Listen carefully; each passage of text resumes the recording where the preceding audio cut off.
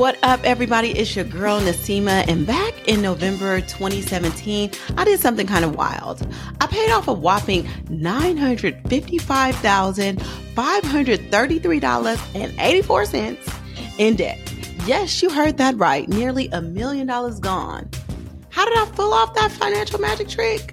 Well, one of the biggest game changers for me was diving headfirst into the world of podcasts. I soaked up every bit of knowledge from folks sharing their money journeys, and it sparked some real change in how I handle my own. So now I'm flipping the script, and I'm here to share my stories with you every Tuesday. We're going to get real about it all. The wins, the oops moments, and those golden lessons learned along the way. Whether it's about scraping pennies or making big money moves, I've seen it all. So tune in, take notes, and let's get our financial freedom on. Y'all ready? Let's do this.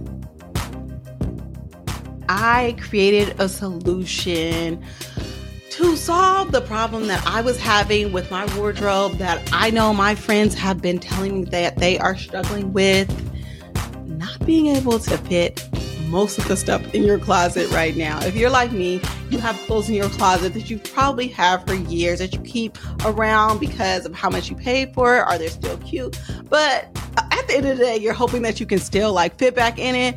It ain't working, sis. And so I have fluctuated about 30 pounds just over the last year. Obviously, I was pregnant, now I'm not pregnant, but still trying to lose that weight. So not trying to commit to buying new clothes that I am going to probably not fit into next month. So I created a way to keep me and you looking fly without putting a major dent in your pocket. And the best part about it is you can try it for free for a month. And after the first month, it is $50 a month for unlimited clothing plus free shipping. It's called Intentional Style Suite. And you can get all your favorite styles in your virtual closet and get 2 at a time, and you wear it as much as you want and switch out as much as you want. You send the items back whenever you're ready. You just click that you're ready to send it back, and you get items sent to you right away, even before you put it in the mail. So you get free exchanges, free shipping, free dry cleaning, and the best part about it is there's no commitment. Cancel anytime. Head over to intentionalstylesuite.com and let me know what you think. One of the things I know a lot of people struggle with, and it's something that I have definitely struggled with, is dying. And I really don't understand why, because the only thing that's guaranteed in life is death. But it is something that people have a hard time talking about. And I'm trying to change the way I look at death, especially in planning for death and what I want to leave behind. I'm blessed to be able to be very Googleable or have these public works out there that I feel leave a mark, but I want to do something personal for my kids. They have a trust, but sometimes those things don't really outline the intentions of why we're leaving stuff behind. So I wanted to do a little bit more for my kids so they know more about me, know more about how I feel about them. And this all was really inspired by this book called A Beginner's Guide to the End. If you're seeing on video, I'm showing it in my cameras. The Beginner's Guide to the End, Practical Advice for Living Life and Facing Death by B.J. Miller, MD, and Shoshana Berger.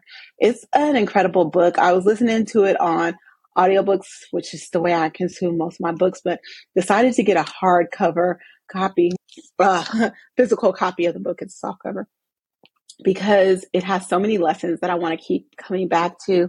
And one of the big lessons that really captured me was this chapter 2 on leaving a mark. And it's called Leave a Mark. It's about bequeathing money, capturing your story, writing an ethical will, and leaving a letter.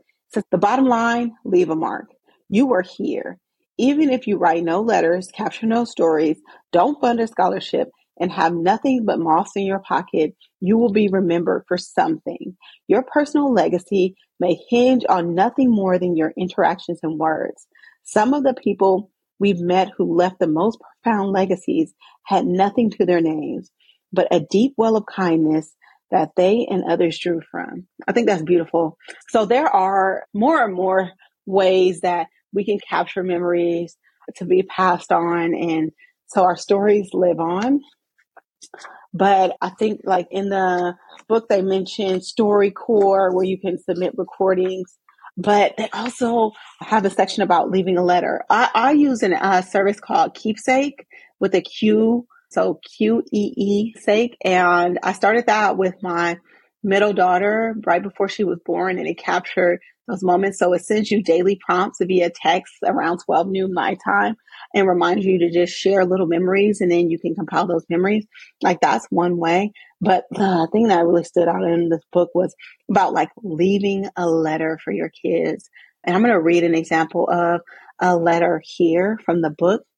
And it goes like this. Cleo, you are incredibly strong. You can weather anything. In your life, there are likely going to be times when that strength is challenged. You may feel like the world is testing you, doubting you, perhaps doesn't see you the way you want to see yourself. Remember this, you are capable of anything. If you see the world as a series of open doors rather than closed doors, there's nothing you can't do. I learned my bravery from my mother, who never heard the word no. A crazy, matriarchal spirit comes through our line.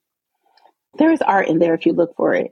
Your great-grandmother Paolo can take any misshapen lump of clay and draw a spirit out. You will carry that forward. As a child, I feel like I've been chased, and you have that same fear. There is some value in that fear because our time is unlimited. And in a way, we are being chased by death and have 5 minutes here. So do all you can. Sometimes it feels like our family had a lot of strife. I worried about it. I worried about not modeling well what a loving family could look like.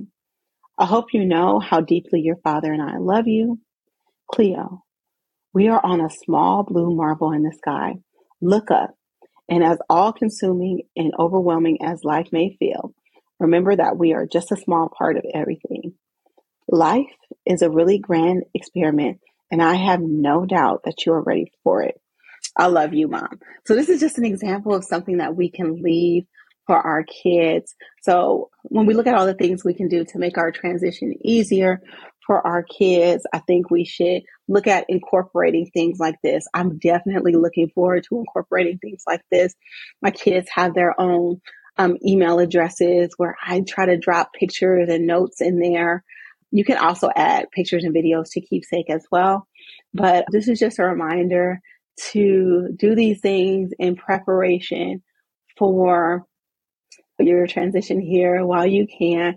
It doesn't take long. Like I said, I have the privilege of having a platform. So as long as I have a digital footprint, these kids can look up and see the work that I've done. But I also want to personalize messages for them along the way. So I've committed to doing these things annually.